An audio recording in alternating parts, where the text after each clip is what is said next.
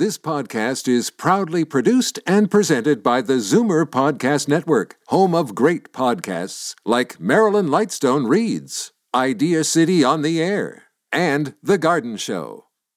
You're listening to an exclusive podcast of The Conspiracy Show with Richard Serrett. Heard every Sunday night from 11 p.m. to 1 a.m. on Zoomer Radio, the new AM 740.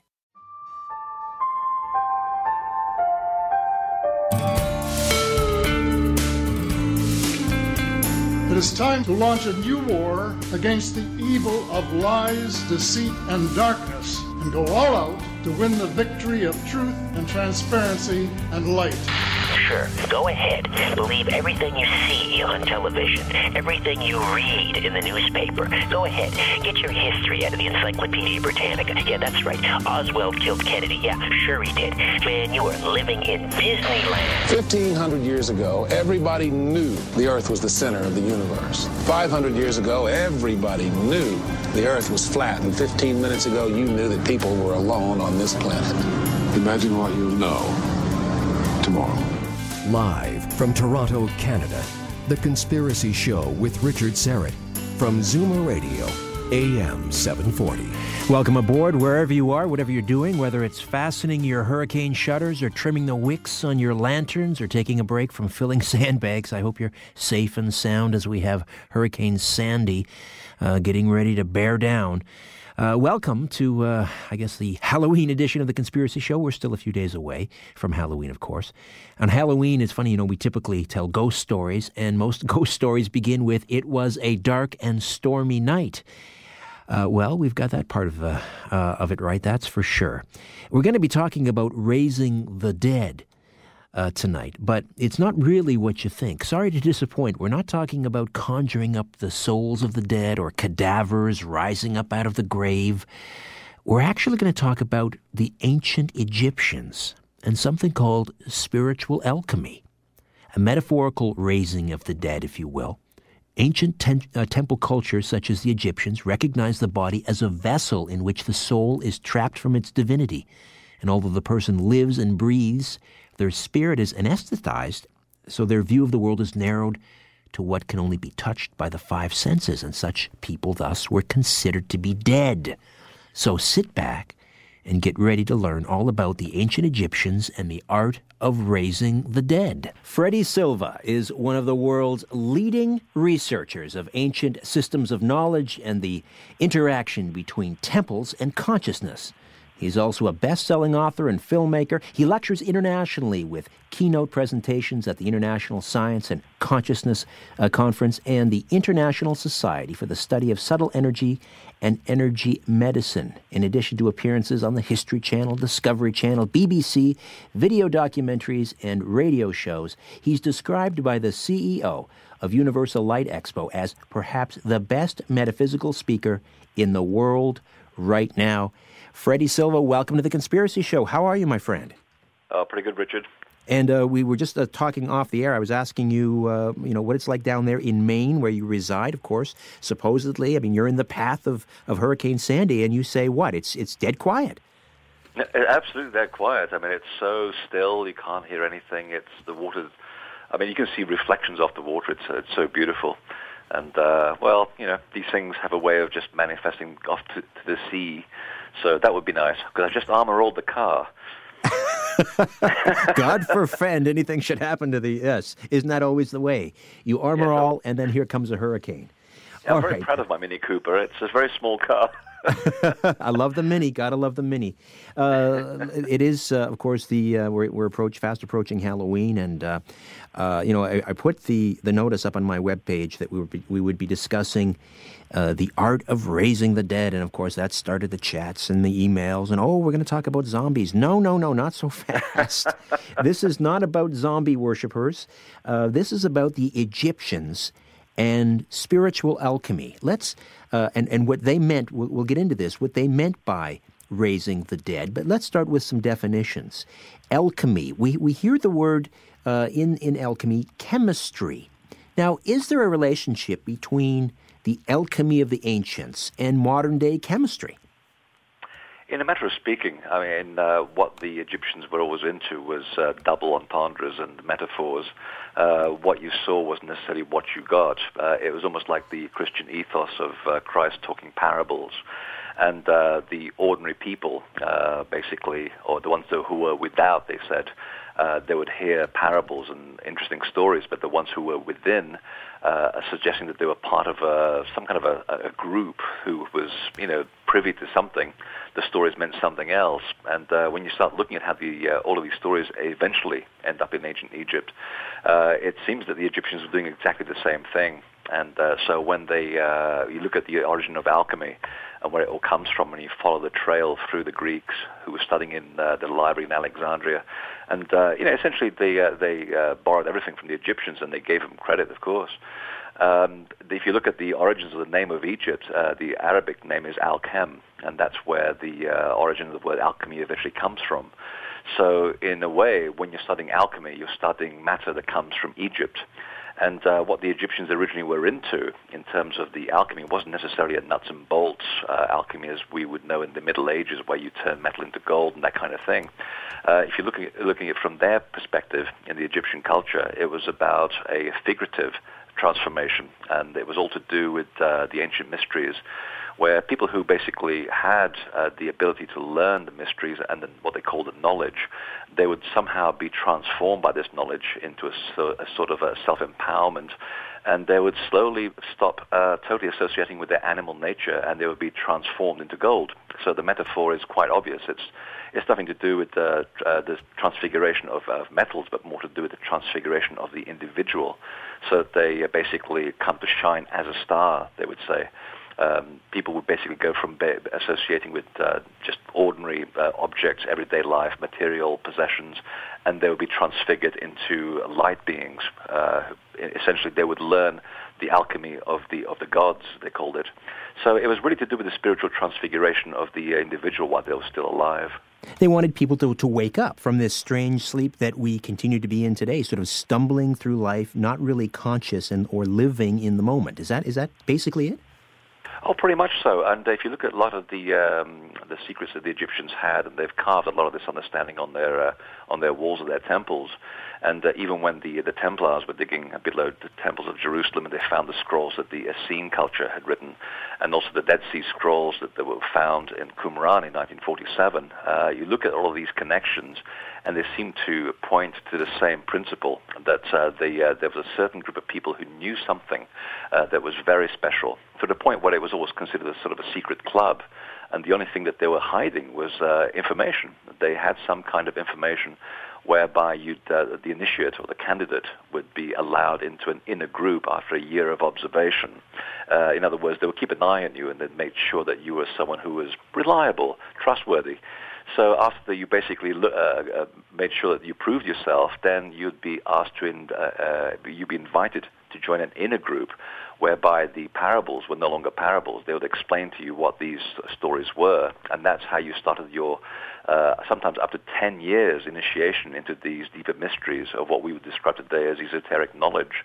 And that's what basically separated the living, people who basically were totally alive and awake, from those that they described as the walking dead. Even the Egyptians recognized that the body that we have and we're born with is basically a vessel, and that vessel is essentially a carrier of a soul, and the soul is immortal. And for them, they recognized that once you're trapped in the body, that you are basically dead. They call them the walking dead. So that's where the comparison to the zombies comes in. But they basically were people who were just totally unaware. They seemed to think that life was basically getting up at morning, going to sleep at night, having your woman or your man, and toiling in the fields, and eating, drinking, and working, sometimes killing. And that was all. You just died and went back to the earth. But as far as they were concerned, they seemed to be tapping into something different. They seemed to have some kind of an antidote. And their antidote was to get you through this torturous process of initiation over the course of many years, to get you to understand and to see that you can have a deeper understanding of the mysteries of the universe, how the stars work, how nature functions, And after that, they took it a stage further where they would take you into initiation chambers. Usually they were below the temples. There's still quite a lot of those around in Egypt. And there you'd have a sort of a shamanic experience whereby you'd sort of ingest a certain drug, and they would basically put you in this sarcophagus-type structure. And during the course of the night, after a bit of training, you would be able to guide your soul to go into all kinds of strange environments. And hopefully, by the time the morning sun rose, you would be awoken, and then you'd be guided out of the temple. You would greet the morning star, and you were said to be risen from the dead, because apparently you would come back with certain insights as to how the universe really works. And that's what gave them self-empowerment, to suddenly realize that they don't have to be beholden. It sounds like they were being instructed on how to astral travel. Is that accurate? Oh, that's pretty accurate, yes. I mean, it's just like some people describe having a shamanic journey in the jungle with ayahuasca. It's a very controlled way of allowing the soul to escape the body for a few hours. And if you're prepared how to undertake that journey, you don't just sort of disappear and go off with the fairies. You actually set yourself certain parameters before you go into this sort of deep sleep, whereby you do sort of a guided meditation. And because you are so focused on what it is you're asking of the spirit world, then hopefully you are trained to come back with specific answers to specific questions. And that was very useful, because you could solve all kinds of problems, and you could literally have a communication with, I would say, the spirit world. Now, we hear so often about the Egyptian Book of the Dead. How does that book sort of go along with what these mystery schools were teaching, and or were they talking about the same thing in the ancient Book of the Dead, the Egyptian Book of the Dead? Yeah, it was pretty much the resurrection rituals were pretty much part of the Egyptian Book of the Dead. It's actually a mistranslation. The Egyptian Book of the Dead was sort of called that during the Victorian era, because the Victorians were obsessed with just looking at the very linear aspect of Egyptian culture, and for them it was all about death, about embalming, so that's why they called it that. It's now been rewritten and renamed in light of new understanding as the Book of Coming Forth by Light. Now, that puts a completely different spin on it, because when you're looking at it from their point of view, it means that you're actually being taught something in order to awaken to some kind of light, some kind of enlightenment. So it wasn't so much the physical death that the Egyptians were so concerned about, at least not originally anyway. I think eventually, like every major culture, they would eventually lose the plot, and then they would do things without really understanding what they were doing, just like we all do today. But originally, the Book of Coming Forth by Light was an instruction of how to actually experience the resurrection while you were still alive. And even the early Jerusalem church of the early Christian movement, which was a very Gnostic movement, which is all based on Egyptian principles, they too also understood that principle, that it was all to do about receiving resurrection while you are still alive. All right, Freddie, hold on. We'll take a time out. When we come back, I want to get further into these mystery schools and these illumined ones. I'm wondering whether this might be the source of the Freemasonry and the Illuminati and so forth. We have a certain perception of the Illuminati, but perhaps we're misguided. Freddy Silva will set us straight as we continue to discuss the legacy of Egypt, spiritual alchemy, and the art of raising the dead, right here on The Conspiracy Show. My name is Richard Serrett. When in doubt, blame the government. You're listening to The Conspiracy Show with Richard Serrett from Zoomer Radio, AM 740. You're listening to an exclusive podcast of The Conspiracy Show with Richard Serrett. Heard every Sunday night from 11 p.m. to 1 a.m. on Zoomer Radio, the new AM 740. Fasten your seatbelt and put your tray in the upright position. You're about to leave everything you know behind. On The Conspiracy Show with Richard Serrett from Zoomer Radio, AM 740. We're back with Freddy Silva, the legacy of Egypt and the art of raising the dead. We're not talking zombies. We're talking about raising a consciousness and becoming an illumined one, I suppose, would be a fair way to describe it, Freddy. But there's that word, illumined, Illuminati. Are we talking about the same thing when we talk about this mystery school and what would later become, the Bavarian Illuminists and the Illuminati? Is it the same origin? Originally, yes. Yeah, it's just like Freemasonry. I mean, the origins of Freemasonry can now be very accurately traced back to the initiatory processes of a pharaoh. I believe he lived at about 1500 BC, called Second Henry Tao. And the authors of the hierarchy did some very good research on bringing that out, because they, as Freemasons, wanted to understand why they were doing these very unusual rituals, which no one seemed to explain why they did this. And it was the third degree of Freemasonry, where you are figuratively risen from the dead, from a grave, that suddenly started their whole ball rolling. And the same thing also happened to me when I was conducting the research for my current book on the Templars. I kept coming across all of these references to the initiates who kept talking about how I want to come into the joys of paradise. And I thought, what are they talking about? It seems so incongruous with the understanding of Templars, but once you sort of link the Templars as being the precursors to Freemasonry, because all of their systems of initiation were identical, then it was just a matter of finding out, where the Templars get this idea from about suddenly being indoctrinated into the joys of paradise. It seems to me that the people who were trying to join were experiencing some kind of illumination of some spiritual kind. And it pretty much was. Once you start looking at how the Masons also took their practices all the way back to this Egyptian pharaoh and what was happening in this guy's court, then it becomes very obvious that there was a system whereby the pharaoh would be spiritualized. He would undergo a ritualistic death, where he was basically indoctrinated into the mysteries. He would be put into a underground chamber or a sarcophagus, and then in the morning he would be risen, whereby he'd come totally to the total understanding of how everything works, and he would shine as a bright star. And all of these processes are now found in the degrees of speculative Freemasonry, because just like the early Illuminati, there are different branches of Freemasonry, which some people use it for right action and some for not. And I have my own fair share of friends of mine who are Freemasons, who will tell me that there are obviously certain branches of this very wonderful sect who do things in the very old tradition for very spiritual reasons. But then there are also those who, of course, use it for rather nefarious purposes. It's just energy. It's how you use the information, and the energy will direct the actual, send a direction into either right action or wrong action. So just like you have the Skull and Bone Society in Yale, who, of course, I think most of our listeners know all about that.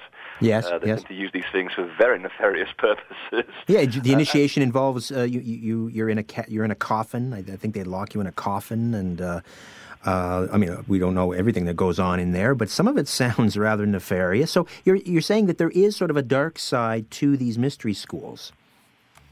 There is, because eventually it comes down to having an experience, and you have this incredible enlightening experience, and it can make you very drunk. I mean, I've been through the same process myself without even realizing what I was getting into. I've been learning the mysteries for years, slowly delving into it, experiencing it. I've had my experiences in the Great Pyramid too, without even requesting it or understanding that it was going to happen to me. And I can tell you, it can get to your head. I mean, you do get a sense of self-empowerment. Can you tell me about that? What happened to you? What happened to you? Well, it's a very interesting story. I work with a small group of people, one of many, many groups who go around the world fixing sacred sites. It's our charge to fix the things that people have messed up. It's like we got like the garbage keepers of the spiritual world. We pick up spiritual garbage. And we tend to go around the world quietly, just tuning things up by a process of guided meditation, channeling of light, very old esoteric stuff. It all sounds very New Age, but believe me, it's very, very important, and it is very profound once you've experienced it. And we were in Egypt on this particular occasion, and our group had not succeeded in getting direct access and private access to the Great Pyramid. There were some strange political undercurrents at the time. So I think 16 people of our group had to stay behind, and only 4 of us managed to get into the Great Pyramid. And there was the usual plethora of people running up and down the Grand Gallery. There was kids shouting, and of course the place is so perfectly fine-tuned that even the pin will reverberate throughout the entire building. So it was very noisy. And we got up to the King's Chamber, And suddenly everybody vacated the entire building. You couldn't hear a thing. And we thought, well, let's seize on this opportunity and do the work that we've been told to do. And, we took some time for ourselves, focused. And at that moment, the lights went out, and we were in complete darkness inside this enormous building. And we felt, kind of calm about it, even though you're in the middle of this massive building full of blocks all around you. And we began to tone, which is the art of basically tuning into a certain environment, finding out a certain note that just resonates with the building. And we began to tune this. And as we began to get into the rhythm of it, in complete darkness, I opened my eyes, and I can see people coming out of the rocks of the actual chamber. And it was not unnerving in any way. I mean, I felt it was one of the first times in my life I actually experienced this sense of unconditional love. It was sort of a ring of people, very tall, very slender, dressed in the most beautiful white satin. And they just sort of surrounded us, and I just looked at them with my eyes open in total darkness, and I just kept toning and coming up with notes I've never been able to do before or since. And after about 15, 20 minutes, it was hard to tell how long it was going for. They seemed to just retreat back into the stones, and we took turns sitting inside the sarcophagus. And this is where it gets very strange. Now it gets strange. Before you proceed, Freddie, I have to ask you this question, because you had mentioned earlier that in this initiation, as part of becoming an illumined one, there is some drug taking. Was there any ayahuasca or any sort of equivalent involved in your episode? I have to ask. No, there wasn't. In fact, I find it actually, for me, it actually impedes the process. Even alcohol, I find it very hard to actually overindulge, because it really does stop your ability. And I think it's, and again, I'm talking from direct experience, where I was taught that the more you go to these sacred spaces around the world and temples, your body acts like blotting paper. You begin to soak up some of this energy. And if you're doing it correctly, it keeps building up your resistance to much finer frequencies. And I'm out at a point now where I can actually see energy lines flowing around the landscape. I don't even need dowsing equipment anymore. I can see this stuff. Okay, I interrupted you there. So, you're in the King's Chamber. It's dark. It's quiet. And these tall, slender, robed figures literally coming out of the rocks, surrounding you. They surrounded us, and then they went back into the stones again. Okay. And we took turns lying in the sarcophagus for a few minutes, because we figured we might push our luck. And I'm 6'5". The next guy with me is about 6 foot. Then we have a gentleman who's 5'6" and 5'2". So we're different heights. And after about 20 minutes, the lights come on. A very excited Arab gentleman is screaming downstairs. Obviously, we weren't supposed to be doing all of this without paying huge amounts of baksheesh. So we quietly went downstairs, gave him a little bit of backhander, and then walked out completely dazed. Our group is in the bus waiting for us, trying to figure out what's been going on. And it's quite clear that 4 of us have had a very dramatic experience, and we weren't talking. And I could see the other guys wanted to talk, and I said, well, did you see what I saw? And the other guy says, those guys that just came straight out of the stones, dressed in white, very tall, and we were completing each other's sentences. Now, the chances of 4 grown-up men coming up with this by coincidence is very, very impossible. So clearly we had a shared experience. We all saw this.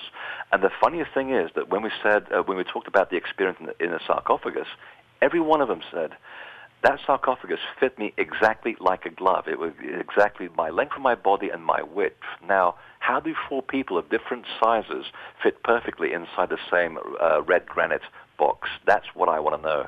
And I can tell you to this day, Richard, that I don't know where I went in 5 minutes, but I'm still recalling all kinds of information. And in fact, I ended up writing a lot of it into my previous book, which is The Divine Blueprint. And that's where a lot of that knowledge came through.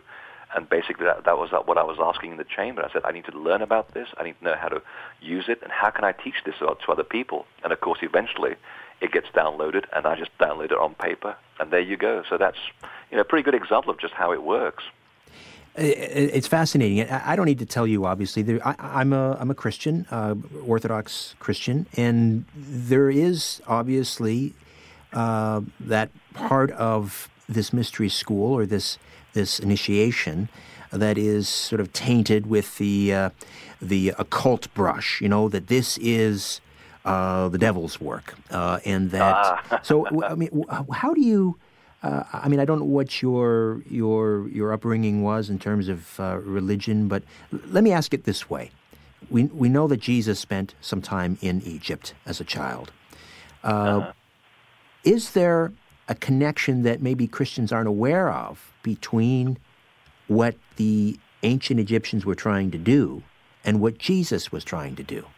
Oh, it's huge. It's absolutely huge. And I was raised as a Catholic. I didn't have a choice. I was born in Portugal, and we either were Catholics or basically were devil worshippers.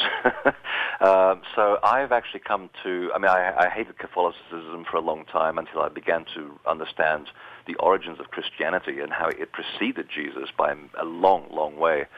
And I began to take a huge interest in John the Baptist, who was, according to the Gnostic Gospels, the true Messiah, because there was two of them. There was the priestly Messiah and the kingly Messiah. And Jesus was supposed to take the part of the kingly Messiah. And John the Baptist's lineage was, of course, the priestly Messiah, and they had all the power. Now, we know that, of course, John gets his head chopped off, very unfortunate, and Jesus takes up the power. Now, this is where the Templars and the Essenes come into the picture, because when the scrolls were discovered under Temple Mount, and there's good evidence to suggest that the Templars did find the Essene scrolls, because they then undertook an obligation to reenact all of those mystery schools that the Essenes had been doing, and that was validated in the scrolls that were found in 1947 in Qumran. Clearly, the early Christian church in Jerusalem was also working on the Essene principle, because the Nazarites, or the Nazarenes, and the Essenes were essentially part and parcel of the same sect. So they were following some very old ritual traditions about raising the dead. And this is where the complication comes in with the Gnostic Gospels and the Orthodox Gospels, because the Catholic Church, as we know, and this is very documented, they basically heavily edited these Gospels. So they were trying to put forward a certain idea of how things work. They tried to turn Jesus into a god, whereby all the Gnostic people were saying, well, he was just an ordinary man who was fulfilling a certain mission to show how the mysteries are enacted in terms of saving yourself and your soul while you're still alive.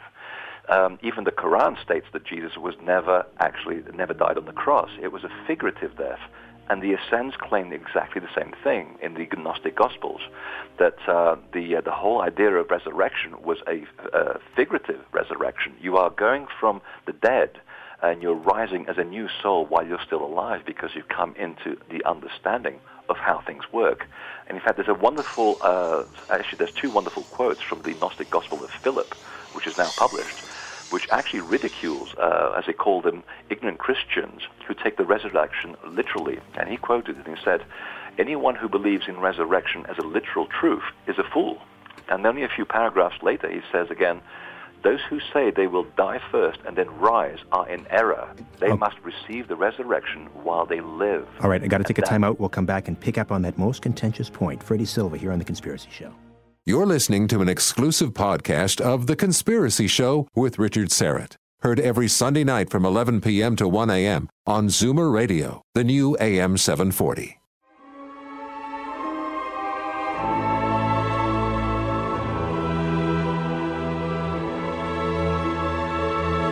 Shaking the world and seeing what falls.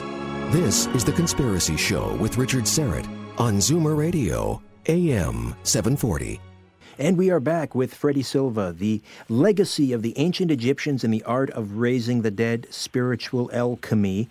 We were talking about the Jesus' missing years, I suppose, in Egypt. And Freddy, you and others believe, and I guess the Gnostics believe, that what Jesus went through this mystery school, learned this whole process, and this was the message that he was trying to deliver. I mean, without getting into obviously a sectarian battle here. And that's the whole point, Richard, though. I mean, you go back to your original point about Catholicism and Orthodox Christianity. That's the whole point. And I believe it actually validates the Christian ethos of the fundamentals of Christianity as being a very honest faith. That the original Gnostic Christians totally understood that everything that was being said was figurative. It wasn't meant to be taken literally. And I think the Gospel of Philip actually illustrates that quite nicely. But the Egyptians had a concept of an afterlife. They believed in an afterlife. Oh, totally, absolutely. And also when you actually get to the point where when you're in your deathbed, you should confess all your sins, you say what you regret, and you try to be honest with yourself so you don't carry this burden into your afterlife. But before that, that was a literal death at the end of your life. We all have to accept that. But before that, there were also the initiate schools which taught you how to actually live while you were still in the physical body. And that was the whole difference between the people who were the walking dead, as they call them, or the people who were actually enlightened, and the ones who had risen from the dead. And this was to be experienced while you were still alive. So clearly, there was some kind of indoctrination into working out how you could actually live your life as a soul in a body and be totally self-aware. And I believe that's where the spat came in with the later Orthodox Christianity and the original sects of like the Essenes and the Gnostic Christians and the Cathars and the Templars. And the thing that links them all and why they were all exterminated by the Catholic Church is that the one thread that links them all is that they all maintained that you had to basically find a way to become self-aware while you were still alive, and that gave you self-empowerment. And it didn't require a middleman, it didn't require a priest or a bishop to tell you how to communicate with God. Your communication was completely direct. And I believe, just by reading and taking without taking sides, just reading the evidence that's presented, I think that's a very good case. And in fact, it actually accentuates the ethos of Christianity. It actually gives me a good respect for it. I just believe that the way that it's been portrayed by the office of the Catholic Church is incorrect if you look back at the evidence that's portrayed throughout the centuries. So what was the Egyptian viewpoint of the afterlife? There was, the soul is immortal. Where does it go? If you're good, where does it go? If you're bad, what happens? Oh, they didn't judge either way. They just reckoned that you basically had to atone before you actually left. You didn't want to carry any weight into the other world.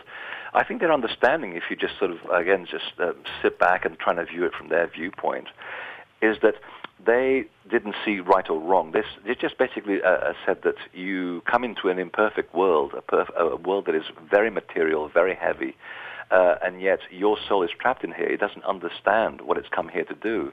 So to try and learn some techniques that allows you to escape the gravity of the earth and escape your body for a few moments, even if it's just lucid dreaming, and if you can come back with some understanding that there's a bigger life out there, then you can actually use these tools to live your life with correct action. And you get it wrong. Sometimes you'll get it right. You have a whole lifetime to learn this. But the trick was that when you die, you confess all your sins and the things you got wrong. You declare the ones you got right, so that when you go into the afterlife, your soul isn't heavy. It's not sort of bogged down by things that you should have done, shouldn't have done, regrets and things. The idea was to have the experience and to understand the experience that separates right action from wrong action. There was not so much of a judgment from a creative God. It was more a personal decision to hold yourself accountable for your own actions. So in other words, you took total responsibility for being down here. And the difference was that some people were able to do it with better understanding and more clarity than others. And that's what separated the ones who are in the inside group as opposed to the ones who are just the walking dead. We've got about a minute here before we step away again for a break. But what was waiting on the other side for the departed soul? Did they have a concept of heaven? Was it? Did they return to a singularity? What was it? A lot of the inscriptions in the surviving the temples talk about the process of the soul becoming as a bright star, and so that you basically return to the world of the gods. I believe that it's sort of incomplete. We're sort of still picking up the pieces from centuries of neglect in the temples. So our picture is very fragmentary. But if you start adding the Egyptian understanding to, say, the Tamil culture of southern India, which is equally, if not even older than the Egyptian culture. They talk about temple cities that survived or didn't survive a major deluge, which is back in 9000 BC. And these things are going on to 15,000 BC, which are now under the ocean, and they've been found there. Got to take a quick time out, Freddie. When we come back, we'll continue on that point, and then I want to find out about the pyramids. Why were they built? Why did they look the way they do? Why do we find pyramids now all over the world? Back with Freddy Silva as we discuss the legacy of the ancient Egyptians here on The Conspiracy Show. Stay with us. Question everything. This is The Conspiracy Show with Richard Serrett on Zoomer Radio, AM 740.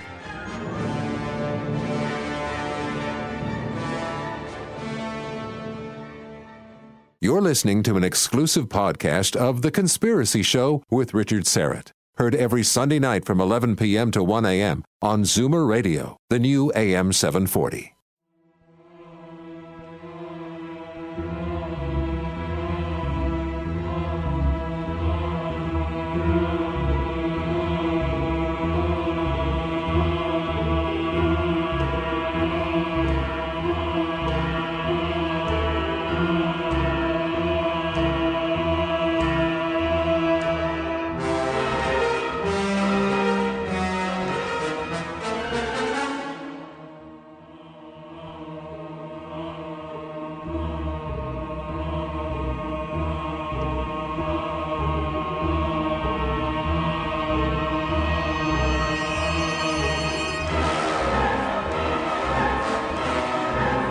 Providing the evidence and letting you draw your own conclusions.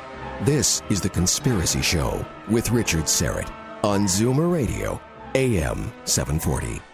Freddy Silva is here, one of the world's great authorities on metaphysics and one of the most sought-after international speakers in this regard. And Freddy's website is www.invisibletemple.com.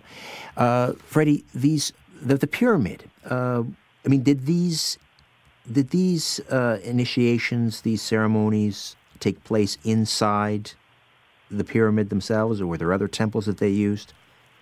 There are a number of temples, and the evidence seems to suggest that there was an initiation process whereby you began somewhere further down the Nile, and you'd spend a goodly time down there learning and being indoctrinated into the secrets of the mysteries.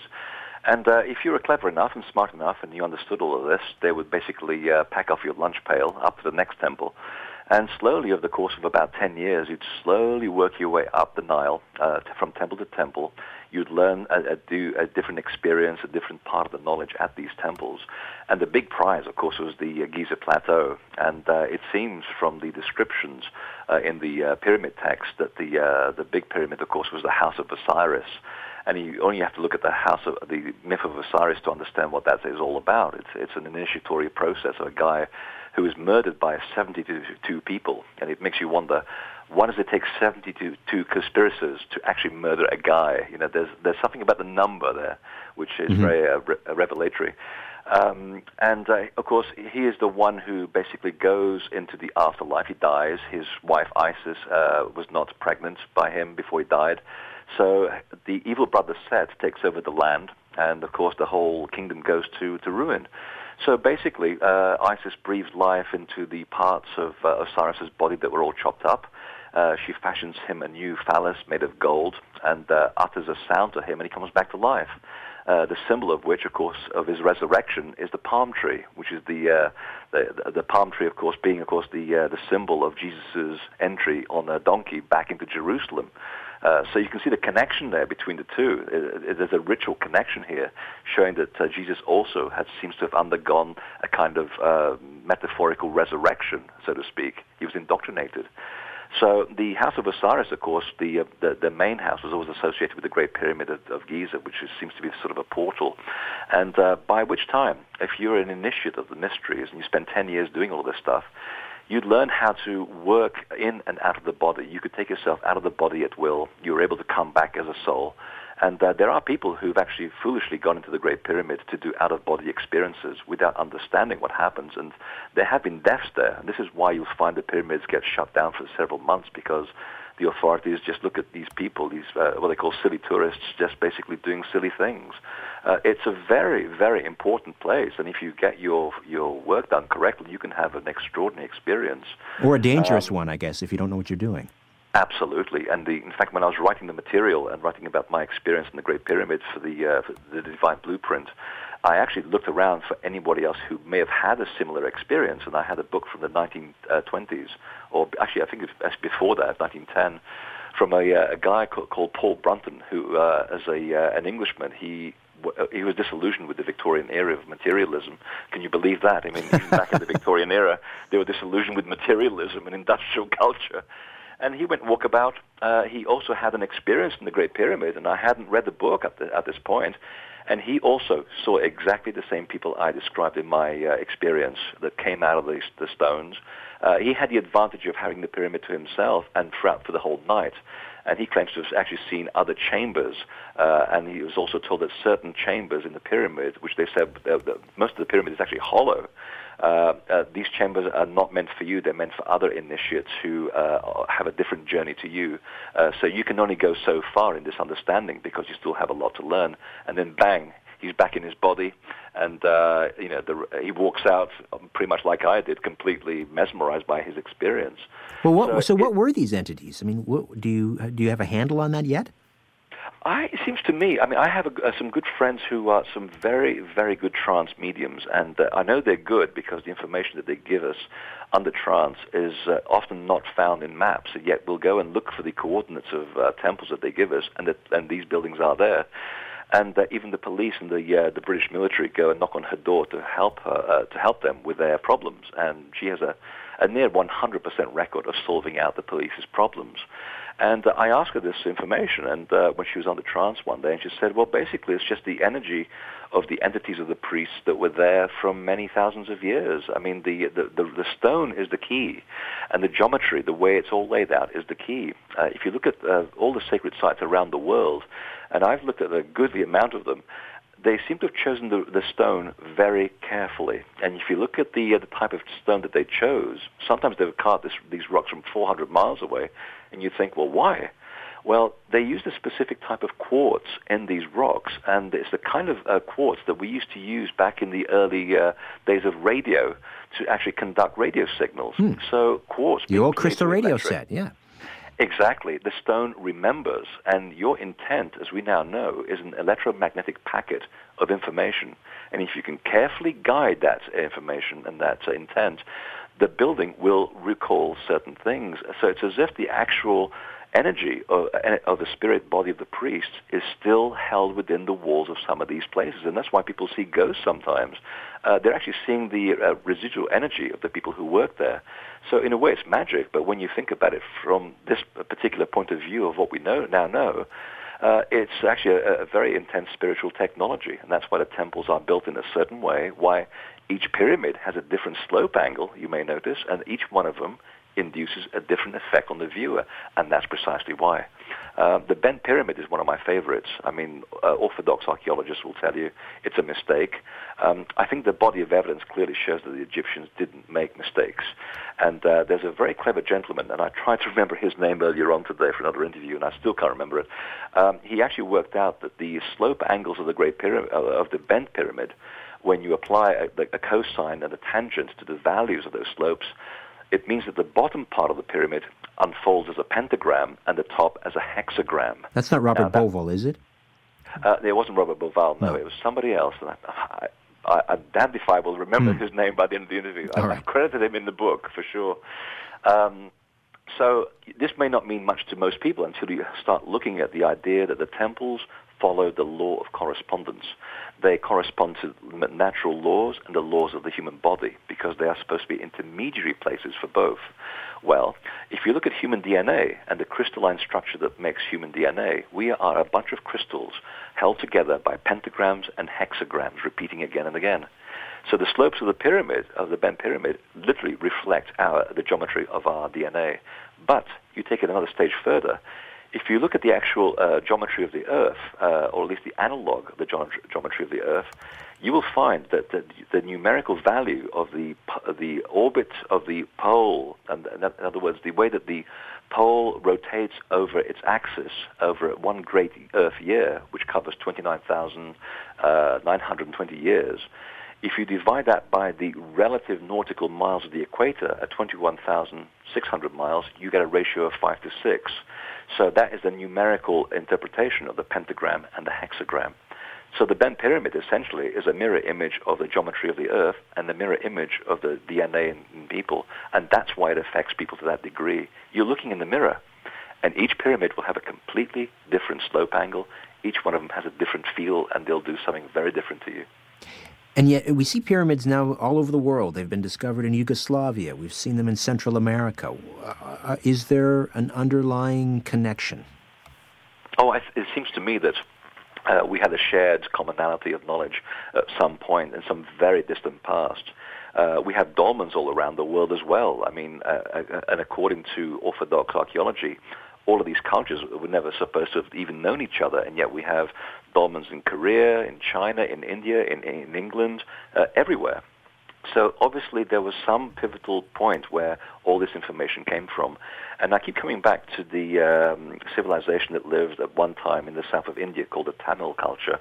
And if you look at a lot of their transcripts, which talk about ancient academies that were sunken under the sea by transgressions of the ocean, as they called it, they talk about all these ancient academies that were ruled by creator gods. This was at a time before builder gods, which were the people who survived this catastrophic flood. The creator gods were much bigger, much taller, and they compared them to gods because they were not just bigger people, but also they were intellectually large as well. And they claimed that they got all of their information, that the information that survived these cataclysmic events in the earth came from them. And we don't know where they got theirs from, but it seems to me that there are certain points of commonality because they're shared all around the world in the way the temples are located, the way they're built, the way they're constructed, the types of materials. You can find the same relationship around the earth. And I believe there was a linguist as well who located some of the etymology of the language of Easter Island, which is this tiny speck in the middle of the Pacific, thousands of miles from any landmass. And yet you look at their sacred words that they use for spirits, for example, the ahau, and it's exactly the same word in ancient Egypt as well. Now, how did the ancient Egyptians and the Easter Islanders connect? I mean, these people are so far apart. So it shows that there obviously at some point was a point of commonality where this spiritual technology was open to everybody. The big question is, of course, where is it and where did it come from? And why were the pyramids built? We know that they're not burial chambers. That's sort of long been absolutely dismissed. I've interviewed people who believe that they were power pumps, giant batteries. In one case, someone had a theory that they were gigantic capacitors, essentially. Why were they built? I think it's all of those and much more. They were basically the ultimate spiritual machines. I mean, the sign of an advanced civilization always lies in its ability to encode various levels of information in the simplest form possible. And you take something as a pyramid, which is a simple form, and yet when you see it up close, it takes you a while to actually find the adjectives to describe it. When you start taking the building apart, you see that the measurements of the base and the slope, everything about it, all the numerical values, you can calculate all the Earth's proportions just by measuring the building. If you were a dowser or you work with Earth energies, you'll see how all of these sacred sites all are aligned exactly at the crossing lines of the Earth's telluric currents, what some people call the serpent lines or the fairy paths. We now have magnetometers to show that that is actually true. Of course, the magnetometers being $40,000 more expensive than your copper rods. I prefer copper rods, but you'll get the same result. They also have certain geometries which will influence the spatial values of the air inside them, which means that when you put your body in these environments, you will feel very, very different. And the Russians, around about the time when the Berlin Wall came down, the KGB had a massive file on esoteric practices. They actually looked at this information, and they worked out that what if it's true that if you stick a person in a building of a certain shape, it will actually have an effect on you. Well, back in the early 70s here in Toronto, the home of the Toronto Maple Leafs, there was a coach by the name of Red Kelly and trying to get his team into the playoffs, and he was touting pyramid power, and everyone was walking around in Toronto with pyramids on their heads. So not a good idea. No, in fact, the Leafs didn't make the playoffs. We know it sharpens razor blades. Listen, Freddie, sadly we are out of time. We've obviously just scratched the surface. Very quickly, where can people go to see this presentation? I know you did an online presentation today. Where else can they go to see it? You have to go to the Prophets Conference's website or the Great Mystery website, which is a link on my tour page. my lectures page, which is at invisibletemple.com. And if you want to read some of what I've actually done on here, it's split between two books. One's the Divine Blueprint, and one's the new book on the Templars called First Templar Nation. And that gets more into the rising of the dead and the connections to John the Baptist. So plenty there for everybody for a long time. Freddie, always a pleasure, and let's hope that the weather down there in Maine and along the eastern seaboard remains calm. Yeah, I can't quite see a large tree on top of my Mini. It just doesn't seem to go together.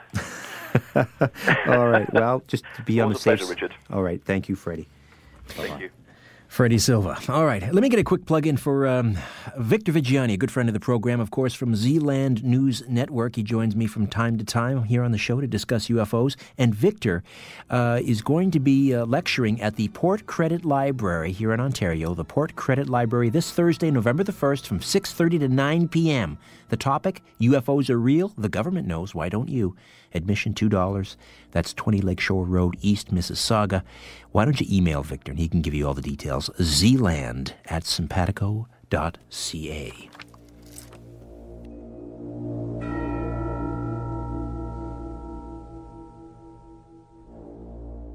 You're listening to an exclusive podcast of The Conspiracy Show with Richard Serrett. Heard every Sunday night from 11 p.m. to 1 a.m. on Zoomer Radio, the new AM 740. Live from Toronto, Canada, The Conspiracy Show with Richard Serrett from Zoomer Radio, AM 740. And welcome to the Halloween edition of the program. We will be talking about disembodied voices, spirits from... voices, rather, from beyond the grave in just a few moments when a member of the EVP Society, the Ontario EVP Society, joins us. EVP, extrasensory. Sorry, let me try that again. EVP, extrasensory validation of the paranormal. But we'll actually be talking about EVPs, as in electronic voice phenomena. And Dennis Claveau, who is the founder and lead investigator of the Ontario EVP Society, will be playing some what he believes are spirit voices caught on tape for us in just a few moments. Let me just say hello to all our friends along the eastern seaboard that are bracing for the Frankenstorm, they're calling it, Hurricane Sandy, which is only one sort of element. We have the troika in Europe. We have the troika here in North America right now, weather-wise, and that is Hurricane Sandy, which is likely to meet this Arctic air mass coming down from the north and then coming in from the west. We have this high-pressure system, all three of them meeting perhaps late Monday, early Tuesday, here in Ontario anyway, to cause the perfect storm. And in the U.S., they're saying, the Coast Guard anyway, saying Hurricane Sandy could be bad or it could be devastation. Pelting rains, whipping winds, we've got mass evacuations. So there's no doubt Hurricane Sandy, at least today, has already made a mammoth impact on the U.S. East Coast. And as I say, here in Ontario as well. In Toronto, 400 flights canceled at Pearson already. Scores of other flights have been canceled at the island airport. And airlines are advising passengers planning to check their flight schedules for delays or cancellations before going to the airport. Meteorologists here in Toronto say we'll feel the brunt of the storm between late Monday evening and early Tuesday. Rainfall, get this, rainfall between 50 to 100 millimeters and winds up to 70 kilometers per hour. Gusts of up to 100 kilometers per hour are expected. And the Canadian Red Cross is advising Ontario residents, listen up now, Red Cross is saying stock up on food, water, and necessities enough for at least 72 hours. This includes at least 4 liters of water per person per day, non-perishable food, and a manual can opener. That's the worst, right? You've got all the food ready to go, all the canned goods, and then you've got this wonderful electric can opener. Not going to get the job done.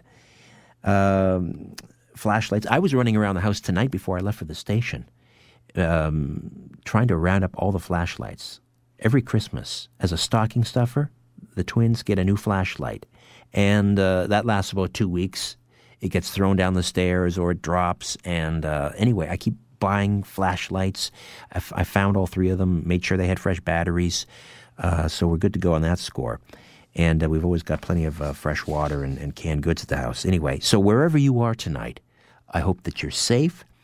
And to all my listeners, not only here in Ontario and Quebec and those listening online, but right down the eastern seaboard and to our affiliates at WXI in Birmingham, WKAC in Huntsville, Alabama, KVNA in Phoenix, WIMO in Atlanta, and all our listeners in the Hudson Valley in Beacon, Kingston, Peekskill listening on Hudson Valley Radio, and Asheville, North Carolina on WZGM. I hope you're safe.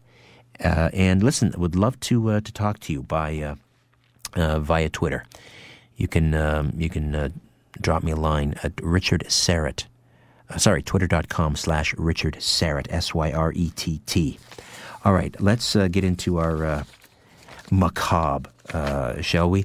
And discuss. This is a fascinating phenomenon, and whether you believe what is being captured on audio tape are actual spirit voices or something else, a voice from another dimension, ETs. I don't know what's going on, but I've heard thousands of EVPs over the years. Some of them are garbled and not so hot and very difficult to understand. Some of them are clear as day, and you're going to hear some of them tonight. And to tell us about what he does at the Ontario EVP Society is the founder and lead investigator there, Dennis Claveau. Welcome to The Conspiracy Show. How are you? Hello, Richard. I'm doing great. How are you? I'm well, thank you. The Ontario EVP Society, Extrasensory Validation of the Paranormal. Tell me about your group. Where are you, first of all? Certainly. Well, we are based out of Kitchener, Ontario. So, as the name states, we are in the region here. We are a nonprofit group. We travel all over Ontario investigating claims of paranormal activity. So we don't charge for our investigations, home or business. And how many EVPs? First of all, before we get into that, give me your definition of an EVP, electronic voice phenomena. What is it exactly? Certainly, and there are many different explanations about it, but the one that we go by is it would be a sound or a voice that was heard only on playback. It wasn't audible at the time it was captured, so you couldn't hear it with the human ear when you were actually there, but on playback, it shows up on the audio recording. And where are you gathering or capturing these EVPs? What kinds of locations? And it's actually really interesting because you'd think it would only be in like really spooky haunted places, but we've actually captured them in churches. We've captured them in brand new homes, and of course the odd spooky place out in the middle of nowhere. But it doesn't really matter what place we go to. It seems that wherever paranormal activity is, so are EVPs. So when you arrive at a location that is alleged to be haunted or there's some sort of paranormal activity, you take your audio cassette recorder in there, digital recorder, whatever, and what do you do, like a bait and trap? Do you push record, leave it in the room and leave, or do you walk around the grounds in the building asking questions and hoping for a reply? Well, it's all of the above. We do have several recorders going at any given time. We will leave a few stationary around the home. We will sit down and have active EVP sessions where we ask questions and try and trigger a response. And we will have one in our hand walking around with us, so if we just capture anything ambient. The goal is to capture anything that could go off at any time because, I'm sure as you would know, these things don't operate like clockwork. So the more ears, the better. And how common or rare is it to capture an EVP? Give me a ratio, for example. How much tape do you have to actually record before you get an EVP? And that's an excellent question. And I can use one location, the Blue Ghost Tunnel in Niagara Falls, as an example. We've been there about 6 or 7 times over the past 2 years, And we've amassed literally days' worth of audio, and we only have about 20 or so EVPs, which amounts to just about 2 minutes out of almost a week's worth of audio to go through. So it's a very, very small amount that you actually get in terms of ratio. And when you listen to them in playback, are you able to hear what they're saying at that point, or do you need to run it through some sort of an audio enhancing program to clean it up, eliminate the background noise, or do they present themselves pretty much the way as they're recorded? And that actually does vary as well, because we have had some EVPs that come clear as day. It sounds as if the person was in the room speaking right into the audio recorder. And we've had others that require a little bit of cleaning up to actually hear what it says.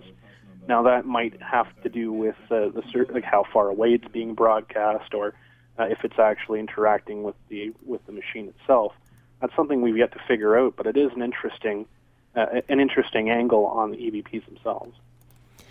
Now, why are they so often so garbled and muffled and difficult to hear? You would think that if a spirit, if that's in fact what we're dealing with, wanted to make itself known, I don't know, they would take elocution classes or something. They're just so difficult to hear so often. It's very true, and I think part of it is because it's not sound as we know it. Part of it is if the sound was audible at the time, then our human ears would hear it. So it would have to be something different. Part of my theory that goes into EVPs is that electronic voice phenomenon is just actually that. It's a form of electricity. It goes through electromagnetic frequency that's interacting directly with the audio recorder. So that would pick up on the microphone what we can't hear, but it comes through when it does come through, it comes through jumbled and garbled and sometimes robotic sounding. Now, I spoke with an EVP researcher who lives not too far from up Barrie Way here in north of Toronto, and he has an interesting theory that the reason they sound, these voices, that is, sound so garbled is they're operating in a different medium. They're actually existing in a different medium. I'm not sure if it's related to ectoplasm, but it's, if voice travels differently underwater than it does in an oxygen, hydrogen type atmosphere, oxygen, nitrogen, hydrogen atmosphere. So he's theorizing that wherever these voices are coming from, wherever they are, there's some sort of a different medium in which they exist. And so that's why, the voice is having to travel through that medium. Does that make sense to you? Well, I definitely agree. It does. It explains a lot of the discrepancies with most of the explanations behind EVPs. Because if you look at it through history, tape recorders and digital recorders only have a few pieces that are very similar. That being mechanisms in the microphone themselves. So whatever is acting as an electronic voice phenomenon, it would have had to have existed before all of this wonderful technology that we have today. So it could very well be a different form, a different medium that we can't hear, but it is interacting with the microphone, and that's what's being recorded. Dennis Claveau is with us. He is the founder and lead investigator of the Ontario EVP Society, extrasensory validation of the paranormal. And when we come back, we'll play some spirit voices, allegedly. Voices from beyond the grave. Here on The Conspiracy Show, my name is Richard Serrett. You're listening to an exclusive podcast of The Conspiracy Show with Richard Serrett. Heard every Sunday night from 11 p.m. to 1 a.m. on Zoomer Radio, the new AM 740. And it's our Halloween edition of the Conspiracy Show as we're hunkered down here at 550 Queen Street West in Toronto, awaiting the arrival of the superstorm, the perfect storm, the Frankenstorm, whatever you want to call it. The East Coast bracing for Hurricane Sandy, which is this rare hybrid storm that's expected to bring a life-threatening storm surge to the Mid-Atlantic coast. And I believe the The death tally now is somewhere approaching 70 individuals, the most recent deaths in the Caribbean, but here on the mainland and up and down the eastern seaboard, people are busy fastening their hurricane shutters and trimming the wicks on their hurricane lamps and stocking up on water and so forth, we hope. As the U.S. Coast Guard said, this could be really bad or it could be devastation. Well, let's hope that it's certainly not devastation, and maybe, just maybe, the bark will be worse than a bite, as often is the case. But meteorologists and forecasters seem to be quite certain we are going to get slammed. Certainly here in Ontario, we may get snow. So what does that mean for trick-or-treaters? That's the least of our worries, of course. But I tell you, North, my little guy North, of course, is going to be Harry Potter. And Zachary, no surprise to anyone in the family, is going to be a ninja. Any costume that would allow him to adorn himself with any sort of weaponry. And, of course, a ninja has, the throwing stars and the two swords across the back. They're going to be absolutely devastated, though, if they have to wear a winter parka over their costume, totally destroying the effect, of course. But we shall see what happens Wednesday night. We may just stay in and bob for apples. All right, Dennis Claveau is with us, the lead investigator and founder of a rather interesting group, the Ontario Society of EVP. Now, we are going to play a clip here. We don't have them, Dennis, I apologize, we don't have them in any particular order. I'm guessing you've heard these many times, so you'll be able to sort of tell us what it is we're listening to. And we should also point out that if people want to listen to these, can they go to your website as well, Dennis? Can they hear them on the website? That's evpsociety.ca, www.evpsociety.ca. And so, Tim, why don't you fire the first one off here?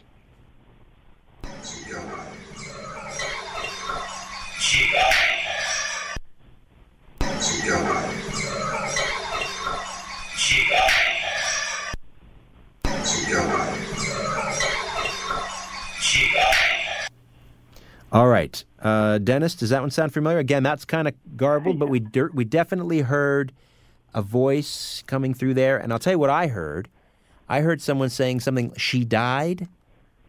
Yes. There was actually two voices, one older man and one younger man, and they both said she died. Interesting point was that actually happened after one of our team members had called out the name Allie, which is one of our investigators. So they didn't like her very, very much, and I think that was their response. So now, one of the things that I've sort of learned over the years talking to paranormal researchers and ghost hunters such as yourself is sort of two theories as to what these voices are. In some cases, what you're actually listening to is simply the residual sort of an echo. This residual energy left over after someone passes away that's maybe absorbed into a building and so forth. And so that voice really has no consciousness. It's just on sort of a loop, it plays over and over. In some cases, though, these entities seem to have a consciousness. You can interact with them. For example, you put out a question, they deliver a response. What most often do you think you're recording? This spiritual residue, these endless loops, or spirits with a consciousness to them? I think the ones that we can hear audibly are more so the playback recordings, like the residuals. Right. The ones that seem to interact with us, those come up more often on EVP. Which is especially for the Blue Ghost Tunnel location, because there wasn't anybody that died in that area. So there was no there was no murder, there was no passing away. So to have voices like that show up, it does strike an interesting parallel for that as well, because it's more so the expectation of something there. So everyone's mental energy is actually manifesting something that's intelligent. And again, when you asked the question about what about Allie, You heard nothing until you played the tape back later. That's correct. And we did not have the two individuals' voices in our team at all. Those two people, we had no idea who they were. How do you rule out someone playing a joke on you or, I don't know, radio interference? There must be certain protocols that you adhere to, scientific protocols. Well, absolutely. We do check out the locations at depth when it is in the daytime. We go through, make sure there's nothing wired up, and make sure we're familiar with the area. And some locations are so remote that the chances of it being somebody out there playing a joke, it is pretty slim. But we make sure that we have all of the entrances monitored at all times to make sure that there's nobody that can sneak in. And we do follow up. We're fairly thorough with our investigations, so there's not really an inch of anything that doesn't get explored when we're on location. Dennis Claveau is with us, the founder and lead investigator of the Ontario EVP Society, Extrasensory Validation of the Paranormal. And again, their website is evpsociety.ca. Tim, let's fire up another one and play another EVP.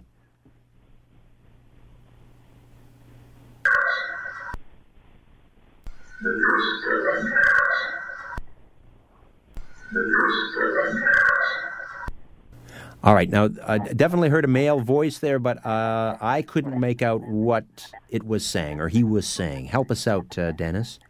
Certainly, and that one actually gave me goosebumps listening to it again. It always does. That was captured between myself and my senior investigator, Jim, speaking. We kept hearing thumps, and this was again in the Blue Ghost Tunnel. And there was a period of silence between us talking. I was there, so I knew it was quiet. But on playback, you hear the man's voice, and it sounds like he's very quickly saying, "You may as well start running now."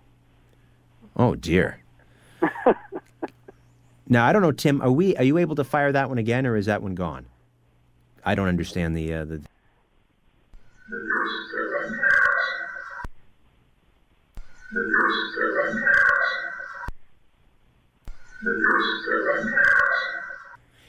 Hard to say. I mean, it sounded like something like what you said. You better start running now, although it's very short. There's also kind of a tinny quality there.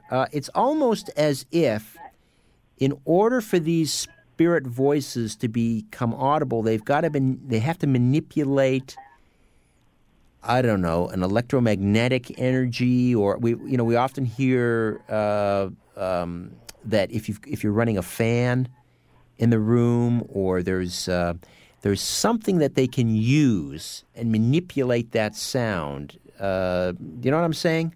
Yes, it does. It does seem to be that they're manipulating some type of electric field, because some of the EVPs that do come through, they either sound very electronic or very robotic. And so I think that's what lends to that theory.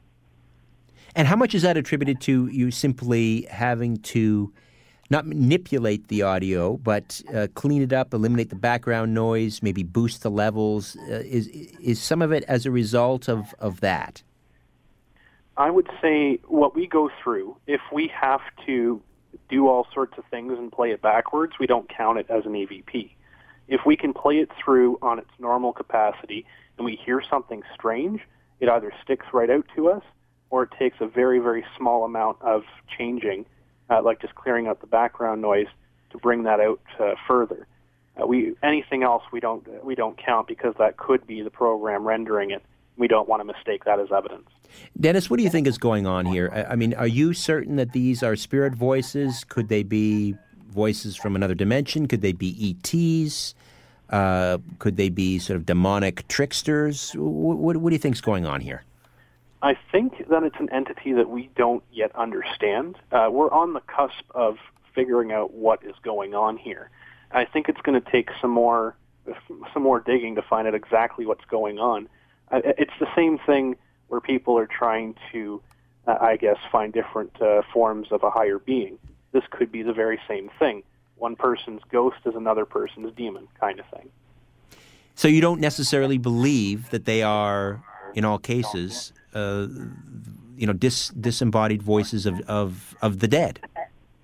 Well, in this particular instance, and this is why I use the Blue Ghost Tunnel as an example, there are no reports of anyone dying in the tunnel itself. It's just a train tunnel. There have been deaths surrounding the area, but nothing in the vicinity of the tunnel itself. So for it to be a disembodied voice of someone who's passed away, I don't think that they would travel 50 or 100 yards to an abandoned tunnel away from where they died. I think what's happening in this particular location is actually a manifestation of everybody's fear or excitement or anger, regret, whatever it is. It's the mental energy getting a life of its own, basically. So that would be something separate from somebody dying, but it would still be an entity in itself. All right, we'll play another clip here in a second. I'm not sure if we have time before the break. Probably. Well, before we do that, Tim, let me. I want to ask, or I'm going to throw the phone lines open here, and if anyone has any form, if you've ever had any form of spirit communication, I'd love to hear from you. We'll make the phone lines available, and if you've perhaps even recorded an EVP, although we won't expect you to play it on the air tonight. That might be difficult. Maybe just tell us the circumstances under which you were able to record this ghostly voice and what the voice said and how you reacted when you heard it the first time. And we'll also make the phone lines available as we batten down the hatches and prepare for the onslaught of Hurricane Sandy and this Frankenstorm. If you're anywhere in the affected area, up and down the eastern seaboard, if you've got any news to report, if you're starting to see some heavy winds or rain or, God forfend, flooding, let us know what's going on where you live, and we'll get to that during the rest of the hour here, and we'll keep Dennis Claveau with us as well as we continue to delve into EVPs. Dennis is the founder and lead investigator of the Ontario EVP Society, Extrasensory Validation of the Paranormal. Let's play another one, Tim.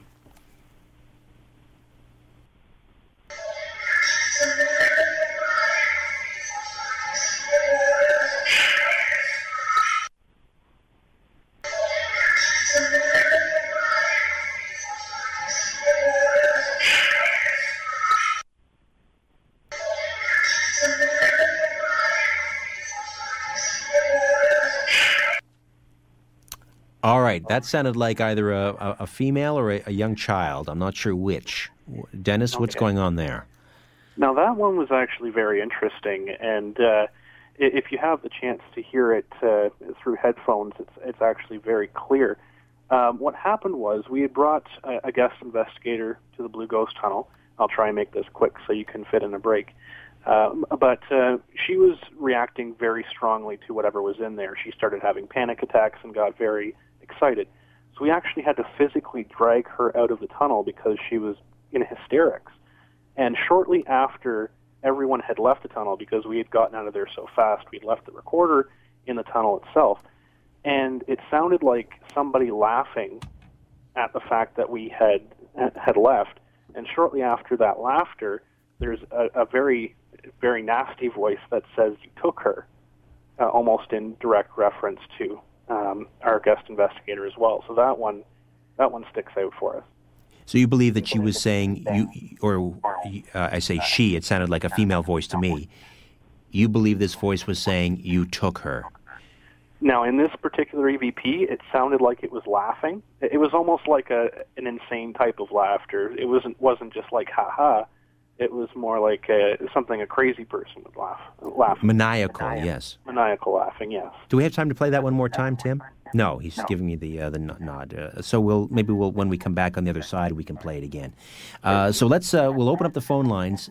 Anyone out there who's had any form of spirit communication, maybe it was through a Ouija board, maybe you actually heard a spirit voice. Perhaps it came through a medium. You went to see a medium.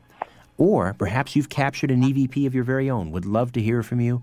Thunder Bay to the Carolinas, Maine to Minnesota. We're talking EVPs and Hurricane Sandy here on The Conspiracy Show. Where there's smoke, there's The Conspiracy Show with Richard Serrett from Zoomer Radio, AM 740. You're listening to an exclusive podcast of The Conspiracy Show with Richard Serrett. Heard every Sunday night from 11 p.m. to 1 a.m. on Zoomer Radio, the new AM 740.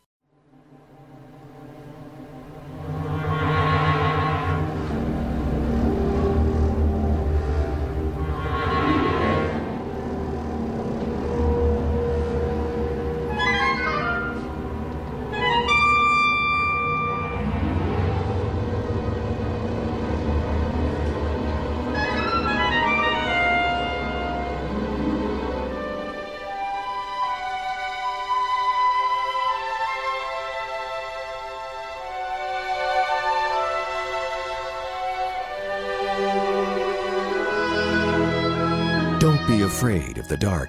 The Conspiracy Show with Richard Serrett from Zoomer Radio, AM 740. To talk to Richard, call 416-360-0740 or toll free in Ontario at 1-866-740-4740. And welcome back to our Halloween edition talking about EVPs, electronic voice phenomena. These are voices, or in some cases animal sounds, could be a pounding, that are caught on an audio recording device. Now, whatever you may think, whether you believe in ghosts or not, there's something definitely going on here. These are not, Dennis Claveau has joined us, the founder and lead investigator from the Ontario EVP Society. And I don't know Dennis, but I don't believe he's perpetrating a hoax, nor do I believe the countless other ghost hunters, paranormal researchers, and individuals who capture these EVPs are perpetrating a hoax. The question is, what are they recording? What are they capturing? Is it the voice or the sound of a disembodied spirit? Is it radio interference? Probably not. Is it some unknown entity, an ET? I'm dubious about that one. Could it be a demonic entity? Possibly. Could it be some sort of residual energy left over from whoever occupied a building or a house or a location? Perhaps. But we're hearing these EVPs now for ourselves, and make of them what you will. Dennis, are you good to take some calls here? Absolutely, yeah. All right, let's weigh in with Jeff from Michigan. Hello, Jeff. Welcome to the Conspiracy Show. Jeff, are you there? You got to lock in Jeff for me, Tim, if you could. Okay. I had gotten off work one night. I was living alone. My parents had been passed away for a number of years, and I was really curious about trying to get one of these Ouija boards to work. Well, there was a storm front coming in that evening, and I put this thing out, and I was taking a shot glass, moving it around, and I just couldn't get anything to work. Well, a lightning bolt hit and knocked the power out. So I was fumbling around looking for a candle or something to light it with, and the telephone rang. Now, I had one of these old rotary phones, big, black, heavy rotary phone plugged in a wall, and I picked it up, and the lights were still out, and it was just full of static. But through the static, I could hear a really strange, really broken up voice calling my name, and I mean, it was like, one of those movies where you hear like air escaping from a corpse or something, and it was coming out, and really spooky, but that's all it was. So I thought it was a crank joke, so I'm on the line, and I'm hearing the static. I'm saying, okay, who is this? Who is it? And nothing. So I hung up, and the power came back on, and that was just very strange, So I don't really think it was anyone playing a prank on me, but I mean, I can't be sure, but I don't think so. Great call. Thank you for that, Jeff. Jeff, how are things in Michigan? What's the weather like there? We're getting into a cold spell, and they're forecasting winds. Sustained winds of maybe up to 20, 22 miles an hour, waves up to 20 to 25 feet coming up within the next 2 days, and wind gusts of 40 up to 58 miles an hour. And whereabouts are you? Are you on the lake? Yeah, I'm at South Haven. South Haven. Is that south of Chicago? It's north of Chicago. It's north of Benton Harbor, south of Holland, Michigan. We're south of Muskegon and Grand Rapids. Oh, okay. So it's still a little calm. Yeah, it's just windy, cold, breezy, but it's supposed to change very rapidly tomorrow and Tuesday. All right, Jeff, thanks for the call. Stay safe. You too now. Good night. All right. Dennis, what do you make of, I've heard reports over the years of people receiving these strange phone calls from the dead, some believe. Have you ever investigated anything like that?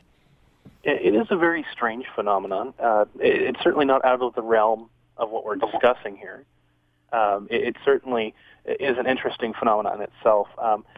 Now, the fact that entities and these beings could manipulate electronics or, in this case, a telephone, and sparking that, of course, would be the lightning bolt, I would assume. It does add a very interesting perspective on that. I had I'm not sure if I should tell this story. Tim, you can vouch for me. This is not.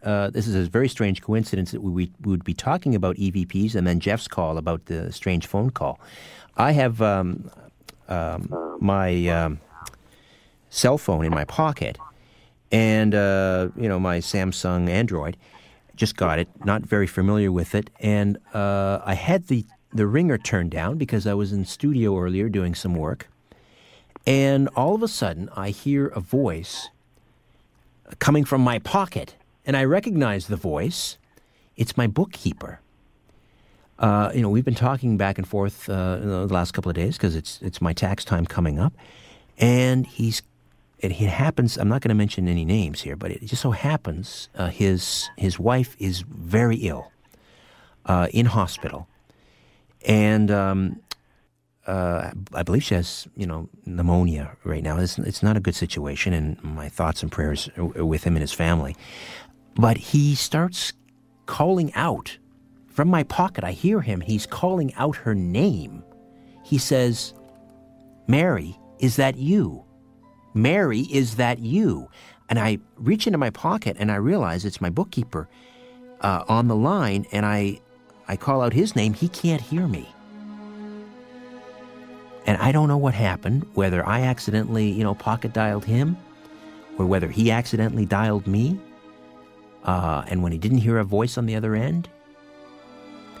I don't know. Very strange situation, but I just thought that was odd that that would happen, and we're talking about voices from beyond the grave tonight. Dennis Claveau stays with us. We'll continue to hear some more EVPs, and also from callers in those regions affected by the oncoming Frankenstorm. Stay with us, The Conspiracy Show. Corporations, governments, and sometimes entire civilizations. What goes up must come down. And it lands on The Conspiracy Show with Richard Serrett from Zoomer Radio, AM 740. You're listening to an exclusive podcast of The Conspiracy Show with Richard Serrett. Heard every Sunday night from 11 p.m. to 1 a.m. on Zoomer Radio, the new AM 740. The truth is not out there. It's right here. The Conspiracy Show with Richard Serrett from Zoomer Radio, AM 740. And we're talking about capturing ghosts' voices on audio tape, or what are believed to be the ghosts or the voices of the dearly departed. Dennis Claveau is with us. He is the founder and lead investigator of the Ontario EVP Society, Extrasensory Validation of the Paranormal. They operate out of Kitchener, and their website is www.evpsociety.ca. Now, Dennis, can anyone do this? Could I just go home tonight, take my my old Marantz digital recorder, press record, leave it in a room, leave it in the basement, and wake up in the morning and play it back and see what happens? Is it that Absolutely. simple? It is that simple. Anybody with a recorder, even the old tape cassette recorders, they can leave it in a room. If they think that there's spirit activity, if they think there's an entity there, they can go ahead, ask any questions, or just leave it overnight, and they'll have to listen to the audio all the way through, of course, but if there is something there, then it may show up. Now, if you're looking at the recorder, let's say you're keeping an eye on the VU meter, even though you don't hear the voice, do you see the VU meter move? And that is interesting. It's something that we're looking at putting together. Currently, my technical specialist, Michael, is looking at making a device that will not only capture the EVP, but it will also capture a number of different readings from ambient radiation to any fluctuations in the EMF, field, anything like that, so we could figure out exactly what's going on at the time of when an EVP is captured. All right. Tim, can we fire up another one? Let's hear another EVP.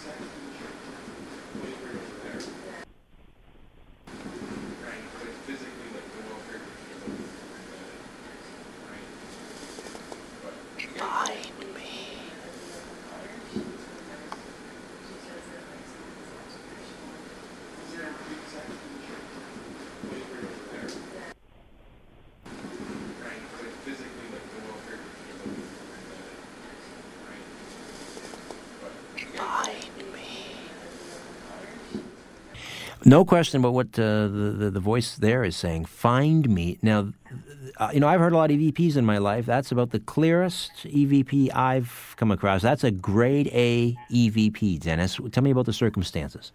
Absolutely, and that's one of the highlights of our EVPs. This was in a brand new house. This house was about 3 years old in Woodstock, Ontario, in a new subdivision. We were doing a preliminary walkthrough, so it wasn't even part of the actual investigation. So we had left the audio recorder on the main floor. The homeowners were in the basement just walking us through and talking about different things that are going on in their home. I myself was on the staircase between the two floors. My investigator, Graham, and my senior investigator, Jim, were both on the staircase with me. There was nobody on the main floor. We would have seen somebody walk in the room. We would have heard something. It was on the main coffee table, and it was captured when everybody else was in the basement. So that one blew us away. This recording sounds as if this entity, this ghost, saddled right up to the microphone, took the microphone, put it right up to his or her mouth, and spoke directly into the mic. I mean, this is not from across the room. This is not muffled. This is... you couldn't ask for a more clear... is that an indication of the strength of the entity in terms of the haunting? What does it tell you? Now, that was very interesting as well, because in that location, one of our investigators was actually scratched. So it could directly correlate to the strength of that entity.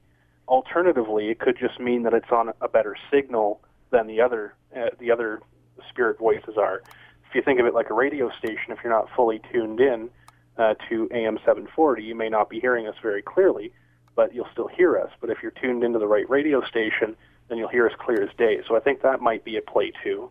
You mentioned one of your investigators was scratched. Tell me about that. Yes. Our investigator, Graham, during the investigation, we were sitting in the basement. It was three of us. It was myself, Graham, and the homeowner. Graham was sitting by himself on a soft leather couch. I was sitting about 3 feet away from him on the ground, and the homeowner was sitting across from myself about 10 feet away. So we were in the pitch black. We were just sitting there asking questions. It was very quiet. So I'd asked, and I started challenging. I said, you know what, we don't believe you. There's nothing here. If you're actually here, then you better do something. And ask and you shall receive. Graham said that he felt a burning scratch on his back, like a cat just went down his back. So I asked him to come over, and I looked through the camera's night vision.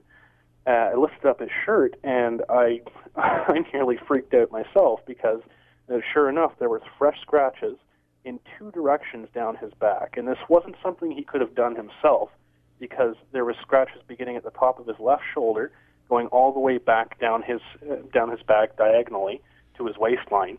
And then there was another one that a very broad scratch that started at the top of his neck all the way down his spine. So that one shook him pretty badly. He took a little bit of time before he came back to the team, but thankfully he's still with us. Which begs the question. I mean, your nonprofit. Is this something that It seems to become almost this a popular hobby now with people. But I mean, people maybe are not appreciating what they're messing with here. If you're talking about a demonic entity, for example, you could be opening up a door into a whole world of pain and misery for yourself. I mean, what precautions do you take, Dennis? How do you know you're not bringing some of these things home with you? And that's something that we look at on every investigation. I mean, it's with any type of science. If you're going out into the unknown, you have no idea what you're walking into. So we take precautions in terms of rituals like grounding and shielding, things like that. We borrow from Native American rituals to other things that we read up on. We do have some very good friends in the psychic community that are able to teach us methods to kind of prevent these things from coming home with us. But with it not being an exact science, there's no way to definitively say if we're actually stopping this from happening or not. And have you actually brought something home? Personally, I don't think so. I haven't had anything come home with me, thankfully. I haven't had any piggybackers, but some of our investigators have almost been taken over, almost been possessed. They've certainly been influenced heavily. I wouldn't use the word possession because that's a pretty tough one, but some of our investigators have been overcome by strong personalities. Can you give me an example? Can you give me an example of that? Certainly. It was in Drummond Hill Cemetery, actually. One of our investigators, Allie, she had been overcome by a strong personality. She began acting erratically. She went away from the group, and you could see on her face it wasn't herself.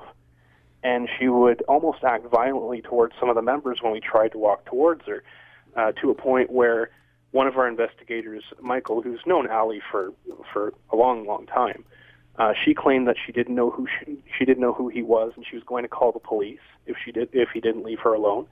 To which he replied, "It'd be a pretty strange way to explain, considering we're wearing the same shirt." But she did not act herself whatsoever, and it took us almost a couple hours to get her out of that state.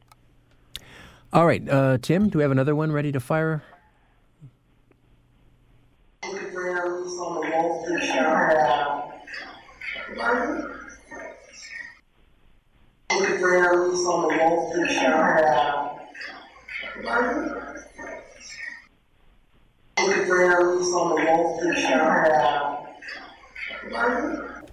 So there we hear one of the investigators talking, and then over top of that, we hear that disembodied voice. What do you gather, Dennis, that voice is saying? And now that one was interesting as well. Again, back to the Blue Ghost Tunnel. That one sounded like a woman saying, "I know that. Who are you?" It seemed almost in regards to what Ali was talking about, the graffiti and different symbols on the walls. Again, what was the voice saying? It sounded like she was saying, "I know that. Who are you?" I know that. Who are you?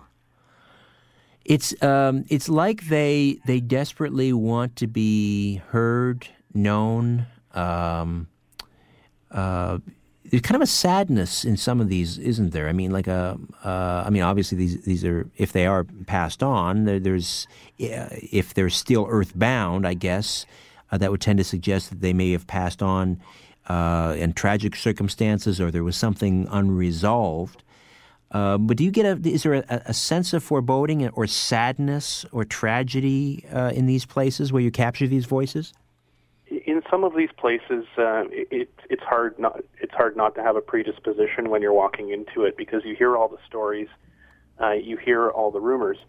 But when you're listening to the EVPs, I mean, it's very hard not to become emotional with some of them, because some of them do sound so desperate, so sad, and it seems almost like they're an actual personality that's trapped there. But it's too early to tell exactly what that is, so you have to keep that emotion in check when you're listening to it. Aside from going to these places, recording these EVPs, maybe in some cases confirming that there is some activity there, what else can you do for either the homeowner or these disembodied voices? Well, what we normally do, we offer the service of using the cleansing ritual, going through with sage or sweetgrass. We can't 100% say this is going to do anything. I mean, in the past, we have alleviated some problems, calmed down some activity. Other examples would range from offerings to an entity using traditional tobacco or honey or whiskey, anything like that.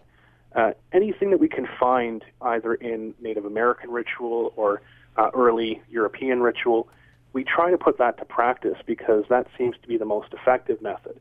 But in terms of moving on spirits, we do have some psychics and mediums that work with us on a part-time basis that claim that they're able to move those spirits on to the next life or the next world. But again, scientifically, it's hard to put that into context. Tim, do you have time for one more? Can we squeeze in another one? Let's hear another EVP.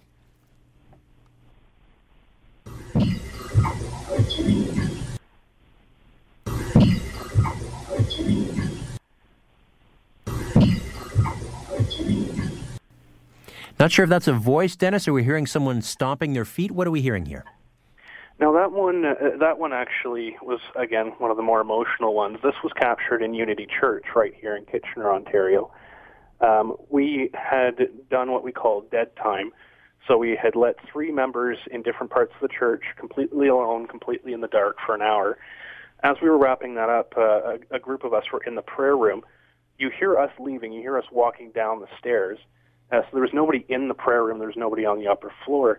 The recorder in that room actually caught what sounded like a child's voice saying, "Leave here," or "Leave us," something to that effect.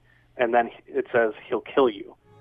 So it's one of those things. When I first listened to it, it almost brought tears to my eyes, because thinking in any capacity children are trapped or left behind, that's always a sad thing. But it is. That's always difficult to hear. I'm always as well moved by the EVPs of children's voices. Dennis, thank you for joining me tonight. And again, it's the Ontario EVP Society, Extrasensory Validation of the Paranormal, the website evpsociety.ca. I appreciate your time. Well, thank you very much for having me on. All right, Dennis Clavo. Thank you for joining us. Stay safe, stay warm, stay dry. Thank you to Tim Spreen for audio production and producing, and I'll be back next week with a brand new show. Hope you'll be along for the ride. Our Gary Patterson, rock and roll investigator, will be with us to talk about the Paul is dead rumor, which got started about 46 years ago next month. In the meantime, don't be afraid. There's nothing concealed that won't be revealed, and nothing hidden that won't be made known. What you hear in the dark, speak in the light. What I say in a whisper, proclaim from the housetops. Move over, Aphrodite. I'm coming home. Good night.